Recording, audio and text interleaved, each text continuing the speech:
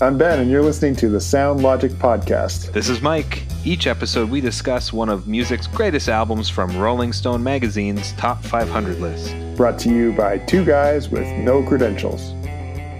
Okay. Podcast? Yeah, podcast. Welcome back, everyone. Thanks for putting up with us after our little hiatus there.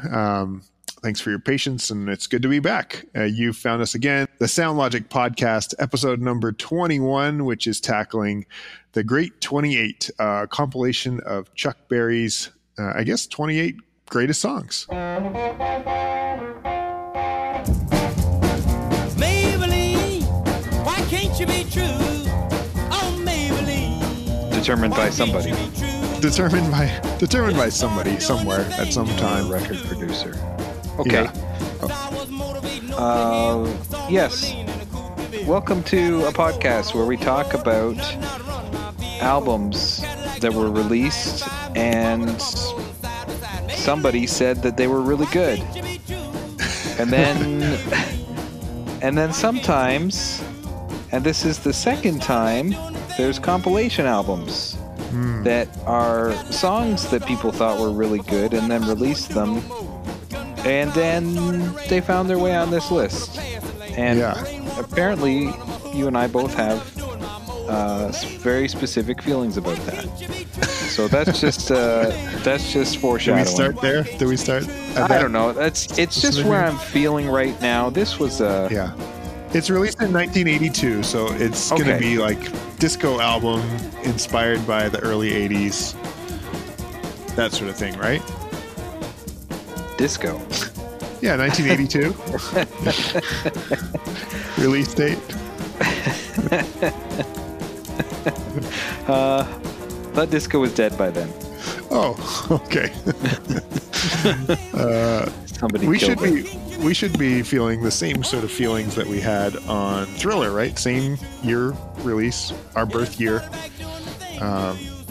This is not that though. No, but I mean, entirely different. well, first of all, it wasn't pop. Second of all, the music was recorded 17 years prior, at least 17 to 27 years prior. So it's, anyways, I don't want to. We have some other things. There's other business to take care of first before I go on some sort of rant. But I think that, contrary to some of our other episodes, you will be supporting me on my rant. Sure. I hope. Well, I don't know what the rant is.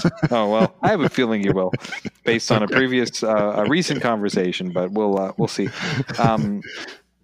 So it's safe to say that neither of us had listened to this album previously. That's right. Yes. Okay. So that's easy. What did you think this album was going to be like before you listened to it? I think when I hear Chuck Berry's name, I immediately think of Johnny B. Good. Yep. And I immediately think of Back to the Future at that point. Yep. Me too. All right. This is an oldie, but well, it's an oldie where I come from. All right, guys, listen to this blues riff and B. Watch me for the changes and try and keep up, okay? So I think I was assuming that it'd be songs in that style. Early rock and roll sounds, lots of blues riffs. That's pretty much it. How about you? Yep.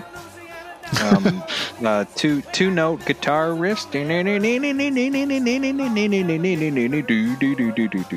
You know, just like I expected it, being a compilation over a decade, to be fairly diverse. I expected it to be a little more exciting. Those were my expectations. Riff, and I want to clarify, very ignorant preconceived notions. Really not having a whole lot of experience with his catalog and anything other than some of the very, very popular songs. Roll Over Beethoven, Run Run Rudolph, Johnny B. Good, stuff like that. So yes, I had a preconceived notion, but it was out of ignorance, so it's not like I Well, I guess they always have to be. If you know about it, then it's not really preconceived anymore. But Well, listen to this. anyways, yeah, that's me for that. I'd like to do some details before we get too far in. Details. Okay, this is a tricky album, given that it is a compilation album, and it's not something that charted necessarily just because of the way that it was released. Right. So some of these details that we have for other albums have been a little harder to find. We should just start with that disclaimer. So the album is a survey of Chuck Berry's first decade of recording on Chess Records. So it contains 21 singles along with 6 of their B-sides and 1 album track from Chuck Berry in London. And then 11 of these singles were top 10 hits and on Billboard R&B singles chart, and 10 were top 40 hits. So A lot of great music. what it's saying is that Chuck Berry had albums, but none of these are from albums. Mm-hmm. They're all just singles they're all singles on Chess Records. Yeah, a similar vein to Elvis Presley. Right. We're talking about early 50s here when music wasn't really released in the same way. Right. You'd record a single, you'd put it out, it'd get radio play. You'd record a single, put it out, it'd get radio play. And that's what we're looking at here.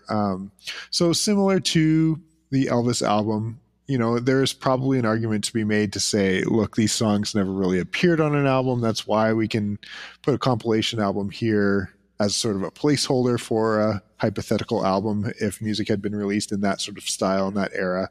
Right. But yeah, that helps provide some structure, some framework as to how this album was put together. I think so. And this isn't even the first compilation album from Chuck Berry. And if, I know different record companies do compilations all the time, and there's ones that might even go under the radar. But if I'm counting correctly, this is the 10th compilation album that had been released for Chuck Berry. First was in 1962. So, wow.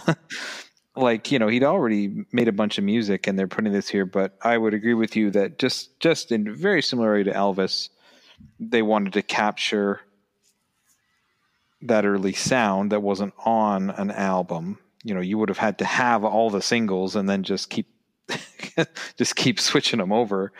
Yes. Keep putting the 45s on. So then the Rolling Stone list, and we'll get to this, I think, wanted to capture, we want to capture how significant that music was, but there was no album, so we're putting this here. Yep. I think I kind of just regurgitated what you said, but no, I think that's a helpful reiteration of that. So for writing credits, does Chuck Berry get all the writing credits here? I don't know. It doesn't even really say. We would assume that he gets. Oh yeah, all tracks written by Chuck Berry. I should read that. It's right at the top. Okay, so Chuck Berry wrote them. Yeah, I would imagine there were session musicians or band musicians that helped. It didn't. There's very little details on even the date it was released. I Googled it. I can't find a date. It had to be other than the year. It had to have been released on some. There's a date. It wasn't for sale, and then it was for sale. So that date is the date. But maybe they just kind of started sending it to record stores, and then they started selling it. There was no specific date. I don't know. But that's weird. I've never seen that before, that there's no, especially, it's not like this was back in the dark ages. It was in the 80s, so there must have been a date. Anyways, there's nothing for sales or charts. So, yeah, I don't know. Yeah, it's strange. And making it even stranger is that you can find images of the back of this album, and they have a copyright date of 1984. So, all right, yeah, it's perplexing to say the least. Maybe there was a second pressing in '84. I don't know. Yeah, maybe it is kind of. I found it kind of a strange album in some of these details, but that's okay. Yeah. So the artwork This is again interesting, very generic, almost. I don't know. It's almost like not much thought went into this, and that happens sometimes. You just put something out just to try and get something out there. It does have a very, very strong 50s vibe for what it's worth. It does. It doesn't really have an 80s vibe, which you wouldn't necessarily want. Okay. There is it's a yellow background. On the left is a black and white image, a cutout of Chuck Berry in a classic pose, kind of legs not bent, but bending over playing his guitar. His Gibson hollow body electric, and on a bit of an angle, like a slant, in cursive red, the Great 28. Underneath that big, all caps, is blue Chuck Berry. Down very small on the bottom, in black, bold, all capital, the original hits. 2 record set. I guess it's like, if you're going to put that on there, why is it in like a 2 font? You can barely even see it. It's right at the, it's like, don't forget to read the fine print or you won't know that there's 2 records in here. And then this is kind of funny on the top, again, on a slanted, but at a different angle. Yeah. It's like, oh, the design here. I'm not even a design person and this is hurting my brain. There's it's like, it looks like a zipper. Yeah, or a tire mark or a finish almost reminds line. me of the stripe on a taxi cab. Sure.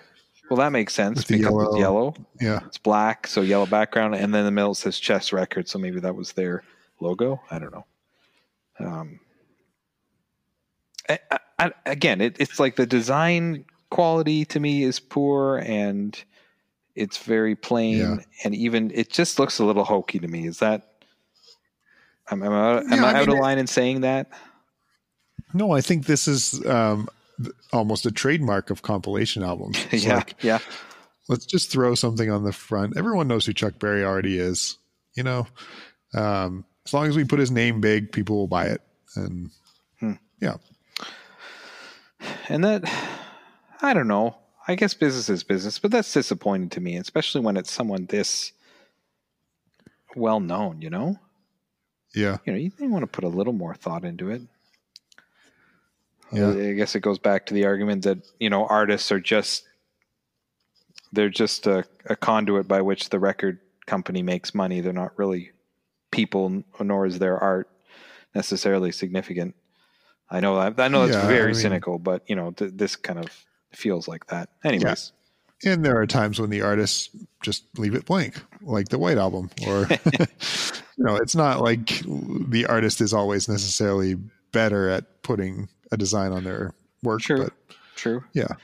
I'm not going to list the tracks. Just straight up. I'm not running through 28 tracks. For me, I'm just jumping in here. For me, I can't look at most of these and tell you what they sounded like. They just... Oh, really? No, like the ones I already knew, but I guess I'd really have to listen to it a lot. None of them just really grab me. It's cool. Like, hey, it's good music. There's nothing wrong with the music. They're all fun songs. And we've talked about this before, maybe because it's been part of our culture and our lives for so long. And even our parents, like this music was being made like before some of our parents were born. Mm-hmm. So it's just been in culture for so long, and there's been so many things that have come after it and built on it that it could never seem new to us. So I know that's a challenge when we listen to it. There's a couple of dynamics here that I think are worth mentioning because of what you just said. A lot of these songs have been successful covers by artists who came later. Elvis and the Beatles have re-recorded successful versions of some of these songs, and I'm guessing other albums after that. But I think that points to the sort of pioneer nature of this artist and the influence that he had. Rolling Stone, this list, if there's anything that seems to be constant, it's that they love those who've influenced the music world. And I think when I go through this track list, I think of some of the other versions of these songs when I read the titles. Yeah, fair. And for that reason alone, I think there's something here to these songs and their influence. It makes me a little sad as well. I think probably because of the racial moment that he became a star, it took white artists to make some of these songs more palatable for some listeners. And so, Chuck Berry releases a song and it does okay, and then Elvis releases it again and it explodes. Or the same for the Beatles, and those ones get remembered then. So there's something significant, I think, about this grouping of songs, not only for their influence, but because of what that influence also tells us about some of the downfalls of our culture. We mentioned at the opening Back to the Future. That's a great scene. He's at his parents' high school dance. Everything has been resolved. His parents are together. His arm is no longer fading away. Sorry, spoilers if no one's seen Back to the Future. Spoiler alert. Edit that before you start. That iconic. That's right. That iconic line. What is it? Something like. Barry, you know that new sound you're looking for? Well, listen to this.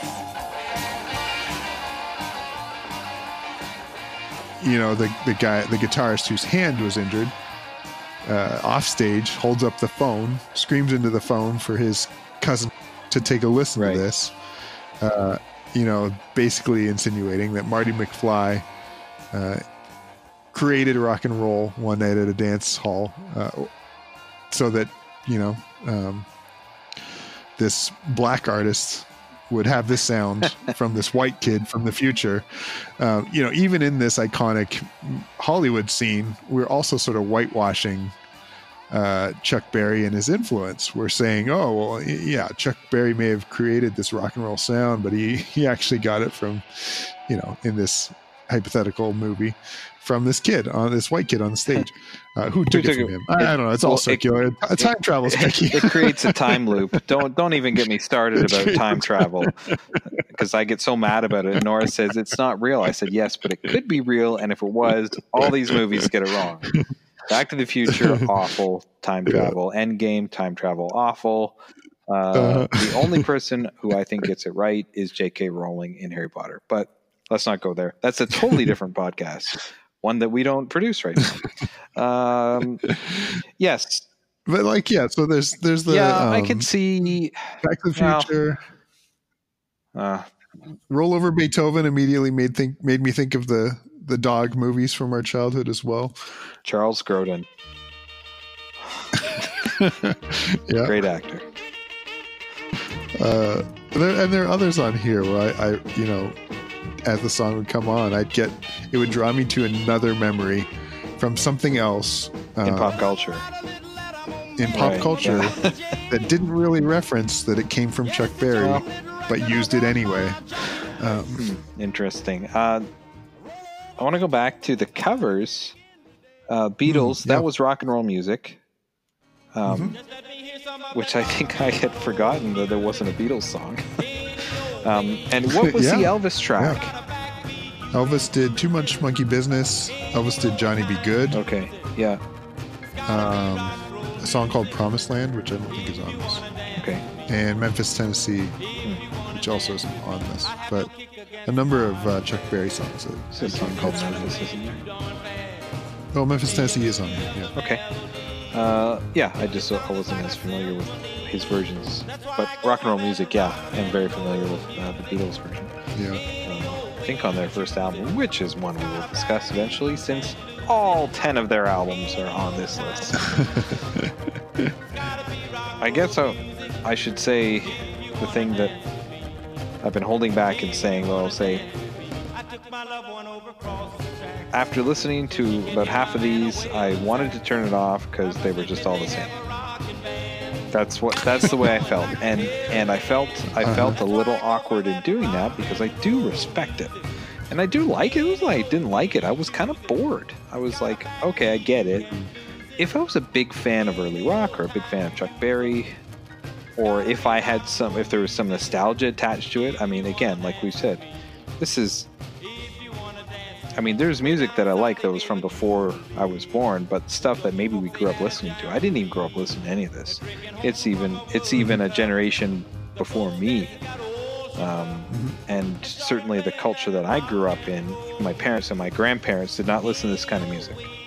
You know, maybe you're a person. We talked to a friend of ours, Jason Crane, who grew up listening to jazz with his grandpa. Okay. And who was a jazz musician, listened to that stuff. My grandparents and your grandparents did not listen to this music or really any secular music because they grew up in a religious culture that prohibited them from doing so. So we had no exposure to it. So there's nothing here that's bringing me back to any point in my life.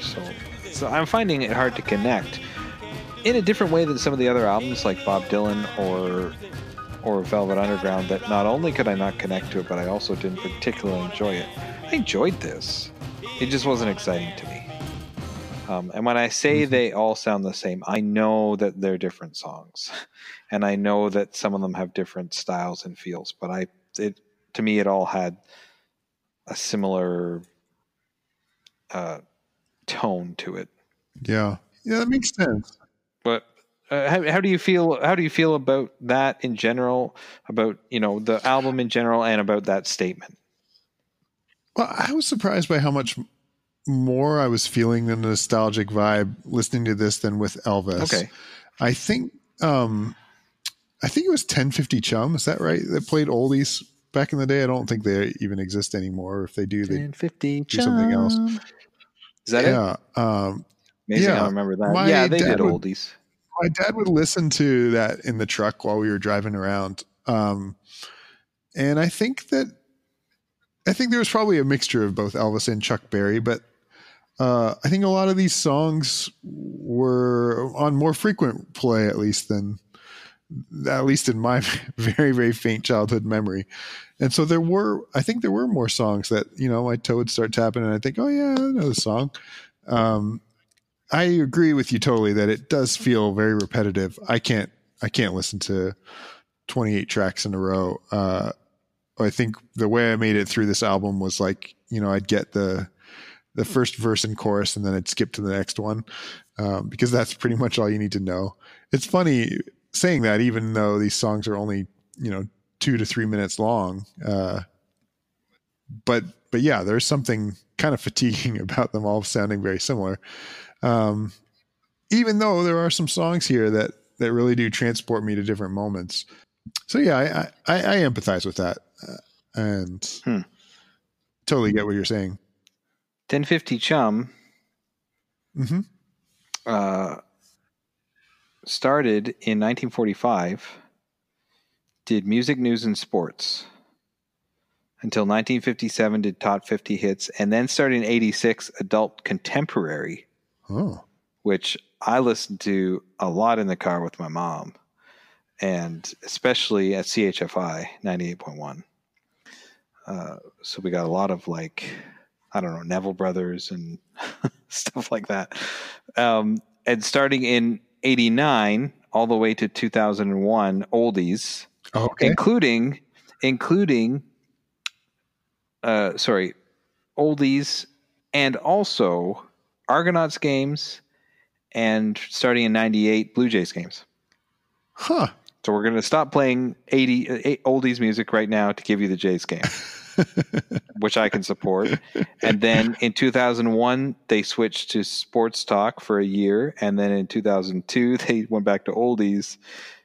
And then in 2009, Chum is a bunch of different companies in Toronto. Okay. I think you know this.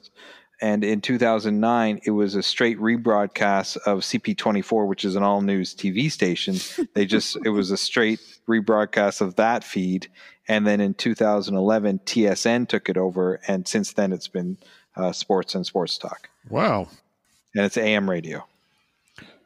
So I just felt the need to to kind of dig into that because you brought a lot of memories. But Chum, I think Chum owns a lot of stuff. Maybe it's part of, I don't know who owns it now. Maybe TSN owns it now. Huh. Anyways, there you go. Yeah. Oh, it's owned by Bell. It's owned by Bell Media. So okay. There you go. Okay. Podcast, Chuck Berry. I think for me, the same ones you said. Johnny B. Good, Roll Over Beethoven, and those two for sure.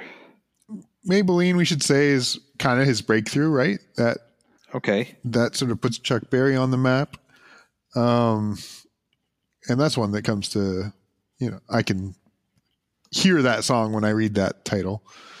Sure. Okay. Rock and roll music because of, I think, the covers that it's been. Yeah. Like I was familiar with this as a Beatles song before knowing it was Chuck Berry, which has happened with other artists and stuff. Sometimes that happens. Okay. So we should also point out that Back in USA is on here, which of course is parodied by the Beatles on their Back in the USSR track on the White Album. I think that also draws from the Beach Boys' California Girls. I had thought at one point that the Beach Boys had covered Back in the USA and the Beatles were parodying the Beach Boys song, but that's not how it worked. The Beach Boys kidnapped Chuck Berry and wrote a song about surfing USA. And then the Beatles kidnapped the Beach Boys and wrote the White Album. Basically, this is just one more excuse to talk about the Beatles on one more episode of the Sound Logic podcast. Yeah. Hey, we should back check that. I need to listen to all our episodes to see if we mention them in every episode, because I bet you we do. Think we mention the Beatles in every single episode of this podcast? Possibly. If at the very least to say a break from the Beatles or the Beatles next time or something like that. Well, which is still mentioning it. Yeah. We've talked about some of our memories, and really it's pop culture. Right. It's pop culture memories.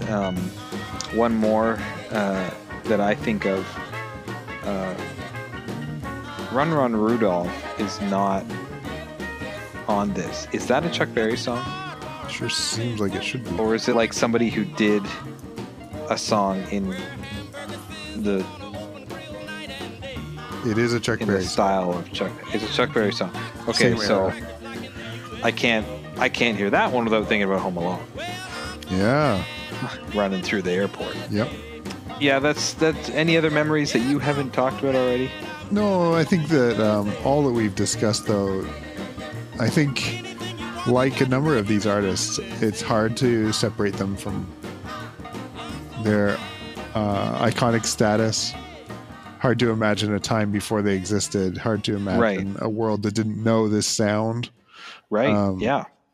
And I think that makes some of these like preconceived notions and memories all that much harder to discuss. On that note, so is the sound, the music, is it relevant today? Well, first, I think we need to talk about compilation albums. Oh, I did kind of say that. Yeah, we do. Okay. Well, who's going first?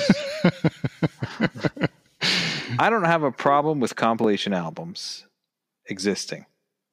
First statement. Second statement. I have a problem with compilation albums on this list because I don't think they reflect how great the album is rather than reflecting how great the artist is and some of their songs. Because when this was released, and in the same way when Sun Sessions, it wasn't that the album was a great hit, but it's just capturing the influence or the presence of an artist in another time period. In both cases, was 2 decades earlier. So has that changed slightly for you? No, I think I felt the same way with the Sun Sessions. It wasn't a significant album release. The Elvis fans bought it, but the album wasn't necessarily great. The songs were good. Mm-hmm.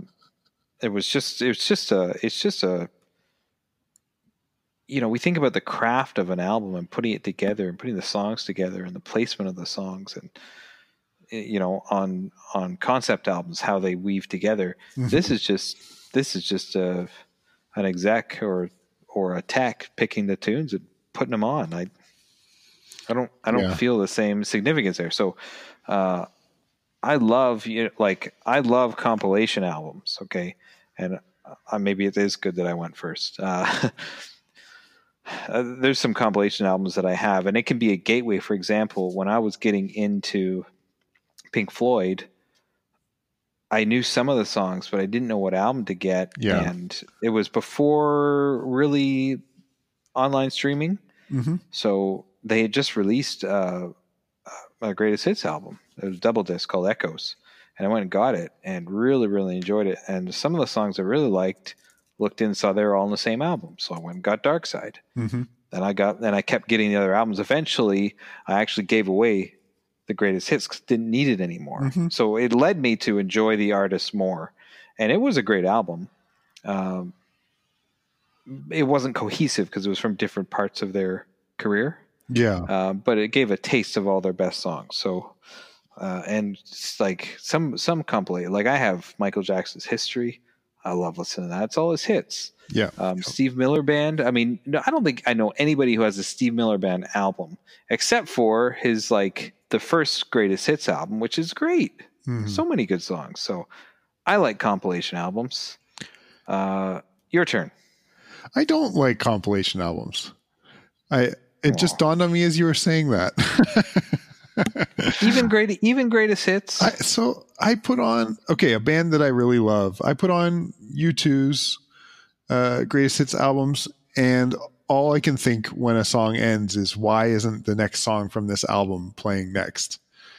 I think for certain bands, I understand that. Bands where I don't really like their discography all that much, I'm fine with a compilation album because it gives me their few hit songs that I want to listen to. Yes. And I guess, you listed some great examples, others that might come to mind. I never got super deep into a band like Green Day, for instance, but I'm guessing that I would really enjoy Green Day greatest hits because, it was a part of my high school and college years. Right. All those songs were on the radio. I don't really care about going deeper into their back catalog, but if it's a band that I like, it just feels clunky to move from song to song without the album track lists there. And I think for that, maybe some snobbery mixed into that mix as well. I think I want to hear the way the artist originally intended these songs to be listened to. And so my very small semblance of like empathy, I guess, for the people who compiled this list is that we don't really have an Elvis album or a Chuck Berry album to put in this spot. And so the compilation album gets put there. Both of these artists are a little bit different than if we included something from Green Day. And maybe that's why they're there and why we don't have, I think Rush keeps coming up as an example of a band that maybe doesn't have a singular album that people point to for its greatness, but has so many just absolutely phenomenal tracks that their greatest hits albums should be on this list somewhere. But their career was during a time when their albums were being released in album form, not in an era like Chuck Berry or Elvis where singles were. I agree with you. If you're a fan of the band, you're probably not going to buy the greatest hits because you already have their greatest hits. But it's a great way to introduce new people, and maybe in that sense it's a marketing. Yeah, I guess. The hardcore fans will buy the greatest hits, and new fans who, like you, I'm not a Green Day fan, but man, I love all these songs. I'm getting this album and just have them all together. Yeah. Of course, maybe in the modern era, a greatest hits album is totally useless because you can just download all the individual songs anyways. So that's true. Yeah, who knows about that? So question for you, is the music still relevant? Yeah, that's a good question. I think this is still relevant because of its seminal nature. I mean, I think we don't quite understand Elvis unless we also understand Chuck Berry. We don't quite understand the Beatles even unless we understand that Chuck Berry came before them. So a sort of pioneer, groundbreaker, we need to have this sound on this list somewhere. And I think that's what makes it relevant. So yeah, I think it's still relevant. How about you? I think the music, because again, the type of guitars we use is still the same. The type of guitar sounds, we still use that in a lot of rock music. So I think the music and the sounds are relevant, even if the songs maybe aren't. And I think I want to tie that to, is it sound dated? The songs sound dated because of the style and because of the recording quality, but I think still it's the type is relevant. And even though it's dated, so we talked about this, something can be dated, but it's not a problem. Yep. And sometimes it's dated and it is a problem. Like anytime I listen to electronic drums from the 80s, I go, this is a problem for me because it sounds awful. So this isn't a problem. Yeah, I mean, I think this may be our best example so far yet of separating these two things out about their relevancy and their sounding dated. Because I think the dated sound is why we can't listen to 28 tracks in a row. Yeah. But its relevancy is still there, because I think without Chuck Berry, you don't get Elvis, you don't get the Beatles, you don't get all these other these other names that are at the top of this list. Well, and okay, a diversity too, because I mean, we have songs recorded over a 10-year span. Now pick out 28 Beatles songs over their 10-year span and listen to them. They're going to go from one end to the other. Like there's some that are just going to sound totally different, and we could even craft it so that we're really picking some kind of deep cuts so that it's just.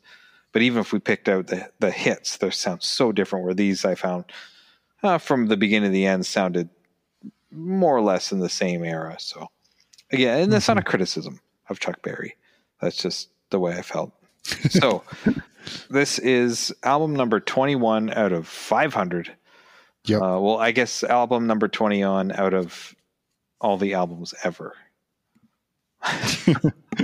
Right. It's funny. We say out of 500, but really it's like out of infinite.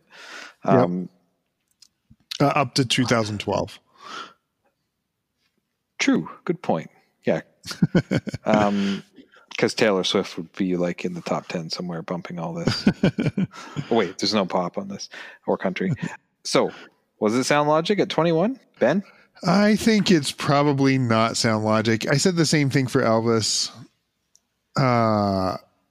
I think I would have much rather had them put a Chuck Berry album. Yes. I understand why they chose this, because, the beginning of his career was what changed music, not his album era of his career. But if that's the case, then these songs should be on the greatest songs of all time. And I think they are. They would be. Yeah. They would be. But yeah, I struggle with this to be positioned here. And I think I'm going to have that bias whenever we bump up to a compilation album on this list. Well, you're going to have that bias very soon. We'll mention that in a couple minutes. I agree with you. I don't think it was Sound Logic. And I would go as far as to say, I don't even need to see this on the list at all. I would put a Chuck Berry album. Or maybe even they didn't even put any singles. Why wouldn't you put the single that has, Elvis's "That's All Right, Mama"? Yeah. It was an album.